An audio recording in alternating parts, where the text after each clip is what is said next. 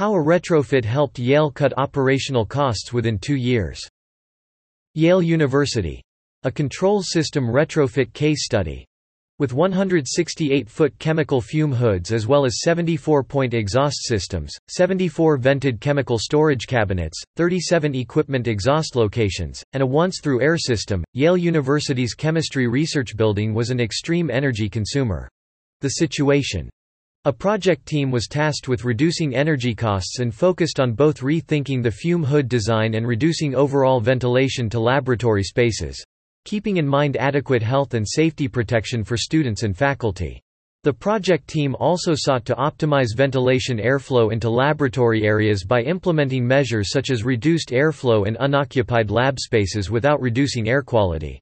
The solution: to optimize laboratory ventilation, make existing fume hoods more efficient, and lower the ACH, Venturi valves, sensors, and fume hood monitors were installed. A life cycle cost study showed a 40% reduction in energy use could be achieved by reducing exhaust through the hoods when the floor area in front of the hood was unoccupied. The result: more than 380 VAV valves were installed at Yale's Chemistry Research Building. Fume hood monitors and sensors were installed on all the 8-foot combination fume hoods to reduce the face velocity when the hoods were unoccupied.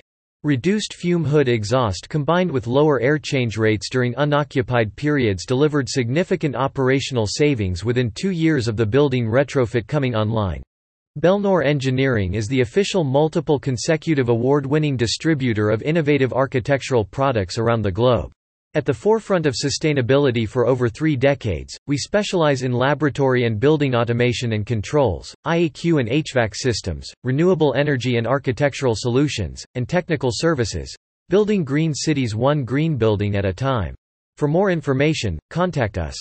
Don't forget to read our Sustainability Manifesto. Decade of 2020 while you're at it. Cheers.